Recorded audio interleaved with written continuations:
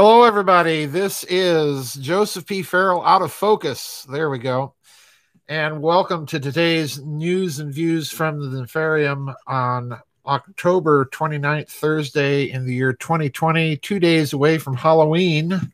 What's left of it, thanks to the technocrats mismanaging the COVID virus plan scamdemic. Anyway, there's no vid chat tomorrow.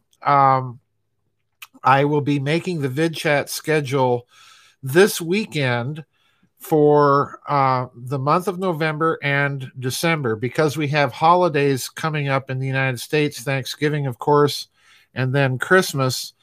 I will be front loading most likely the vid chats in December in order to allow me a week off during the holidays from Christmas to New Year's.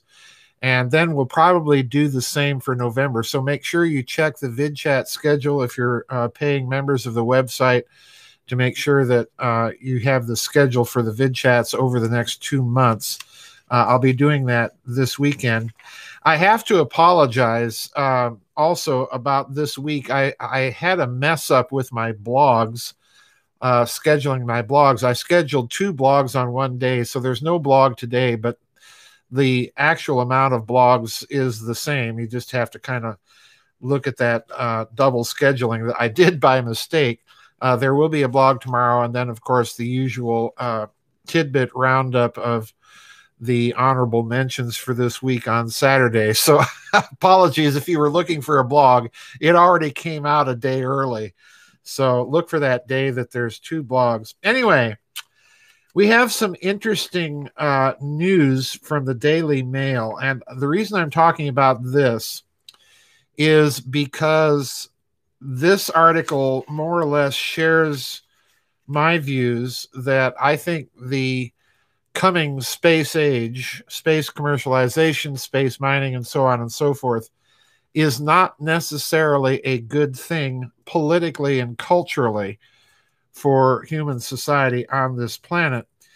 And there recently has been a professor at Johns Hopkins University by the name of Daniel Deudney that has published a book arguing more or less what I've been trying to warn people about this coming space age. So this article's out of the Daily Mail in the United Kingdom, and it makes for some very interesting reading. And I want to read several paragraphs from this and then give you some of my own take on this as well.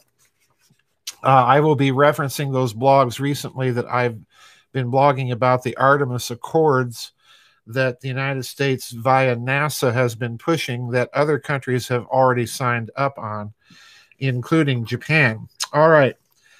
So this is from the UK Daily Mail. The article is titled, "Professor Warns Space Exploration Will Give Rise to Totalitarian Societies Equipped with Nuclear Weapons." All right.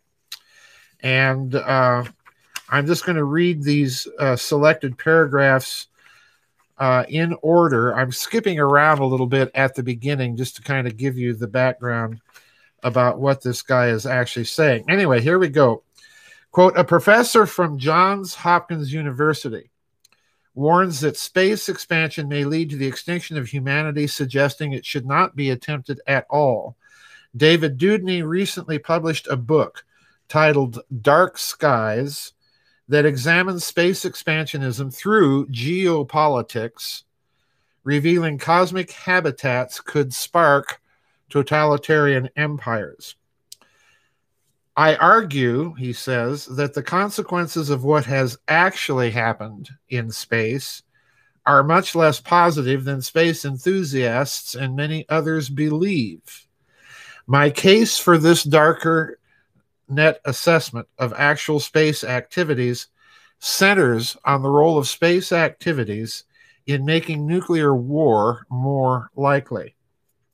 In sum, his book argues that the large-scale expansion of human activities into space, past and future, should join the lengthening list of catastrophic and existential threats to humanity, and that the ambitious core of space expansionism should explicitly be relinquished. The book's release comes at a time when many countries are muscling up to head into space. The U.S. announced a new branch of its armed forces called the U.S. Space Force in 2019, which is, quote, designed to protect the interests of the United States in space, deter aggression in the final frontier, and conduct prompt and sustained space operations. Many other countries, including France, Canada, and Japan, have since followed in suit for their chance to take a piece of space.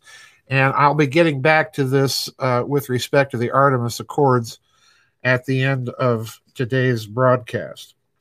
Skipping a couple paragraphs now.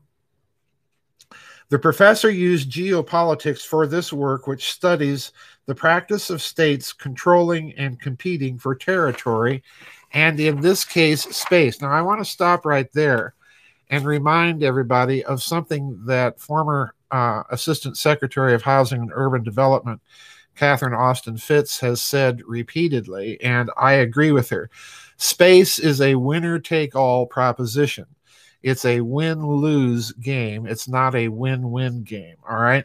So in other words, the race for space now, the commercialization of space assets, mining on the moon, mining asteroids, and so on and so forth, not to mention moving financial transaction information and everything like that into the cloud, is a winner-take-all proposition, all right? So it's absolutely essential for the powers that be to control space, and we'll get back to that, as I said, at the end of the blog.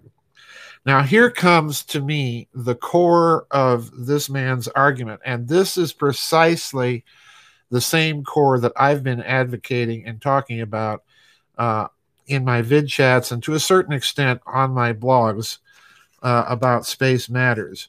Because as we go into space, the very protocols necessary to sustain a human presence on the moon, or let's say Mars or wherever else, absolutely will require the implementation of at least authoritarian, if not totalitarian regimes in order to observe the protocols necessary to sustain a human presence on those hostile environment planets. So here we go.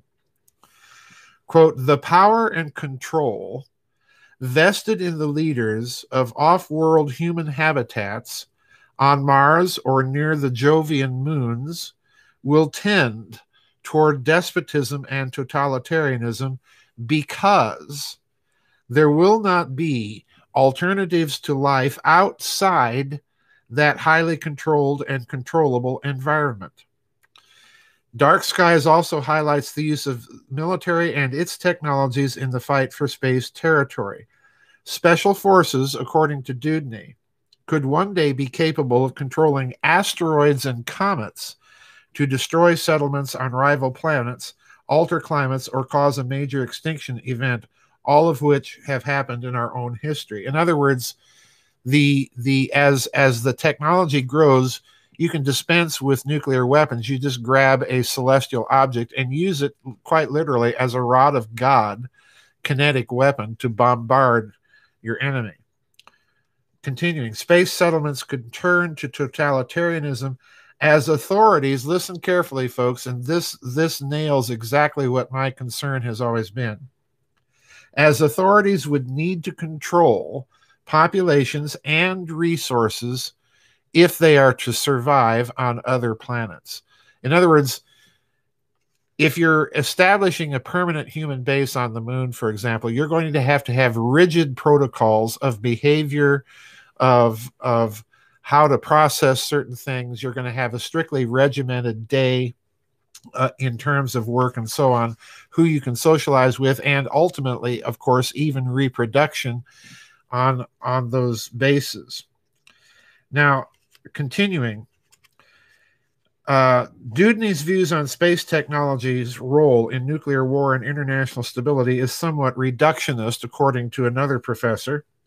The arguments overlook the role of satellites' contributions to strategic stability through monitoring, verification, and missile launch early warning system. And this is coming from a professor in the United Kingdom by the name of Dr. Bleddyn Bowen. In my view, says Bowen, Dewdney's arguments tend to overplay the negative aspects of space surveillance and military monitoring with regard to nuclear stability. Dewdney fears that totalitarianism will spread like wildfire across space due to space expansionism that could lead to the demise of humanity altogether. All right. And that basically is the article. Now, I'm with Dewdney here, as I said, because if you're going to establish permanent space operations and permanent human bases in space, this means by the nature of the case that you're going to have a very rigid set of protocols to conduct operations in space and to maintain some semblance of order. This means by the nature of the case that early on, a sustained human presence in space, on the moon, on Mars, wherever, is going to be totalitarian in nature. But I want to go a step further in this because we've seen already the NASA Artemis Accords being signed onto by various nations, including Japan. All right. Basically, the only nations that have not signed on to it thus far are China and Russia. I don't expect China will. I don't expect that Russia will, but Russia, again, will continue to play kind of a middleman game here. But my point is you're watching with the Artemis Accords the extension of Earth-based geopolitical tensions between the West and China being extended into space. And something else is happening, and that's what I've been calling the commercialization or privatization of space. And here's the bottom line, folks. This means that corporations are going to be setting up or influencing to a great degree the types of governance structures that are going to be implemented in space in order to make it commercially viable. Now, here's the problem. Corporate charters do not, under current law, it is not necessary for them to embed or observe the Bill of Rights, the American Bill of Rights, under their corporate charter. Okay? This is the problem.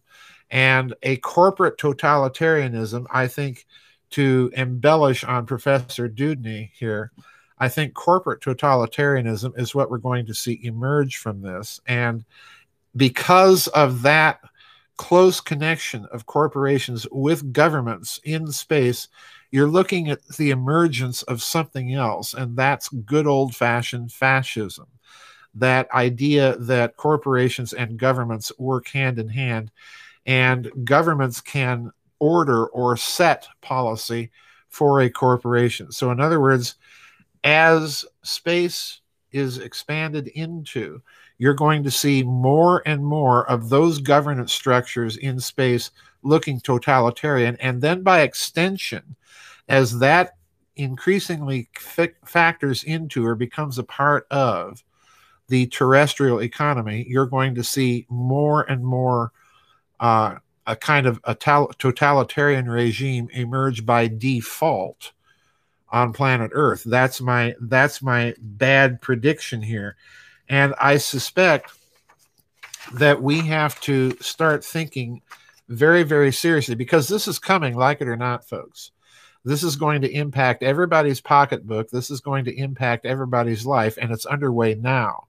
And it's going to have to be studied and focused on very carefully. And if we're not careful, we could lose our freedoms by default. And that's what I'm really concerned about here, is that not enough people are taking these space matters seriously enough. Because I think Professor Dewdney at Johns Hopkins has put it absolutely correctly. And I want to read this once again as to what he's saying. The power and control vested in the leaders of off-world human habitats on Mars or near the Jovian moons will tend toward despotism and totalitarianism, because there will not be alternatives to life outside that highly controlled and controllable environment. Space settlements could turn to totalitarianism, as authorities would need to control populations and resources if they are to survive on other planets. And what I'm arguing is extend that as that economy grows and becomes more influential and becomes more of a crucial factor for a terrestrial economy. You're going to see the same thing happening here. So I want to clue everybody in. This has to be watched very, very carefully. Now, let's go back as a final point here. Let's go back a couple years to the fact that there are already people making proposals for space government. All right. And this is coming largely out of Europe, but people are thinking about this. When you look at those proposals, very, very few of them, and in fact, I would argue when you look at the details, none of them are making any attempt to encapsulate anything remotely close to the American Bill of Rights, the English Magna Carta, and so on and so forth in their governance structures. And that should tell you something right off the bat. This is going to be a totalitarian nightmare. The real question these people have to deal with is, how do you maintain individual liberty and at the same time make a human habitation on an off-world permanent basis possible? And of course, here's the problem, folks. You can only maintain that liberty ultimately by securing to people their right to keep and bear arms. Do you want individual people on bases on the moon having that capability? Well, probably not. So the question then becomes, how do you secure rights? And this is going to be the big bugaboo problem as we go into outer space. And note also the other idea that he has here, that the use of space will allow the use of kinetic weapons, rods of God, snare an asteroid and throw it at somebody, and so on and so forth. This too, I think, is part of the problem, because Dewdney is suggesting something very profound here.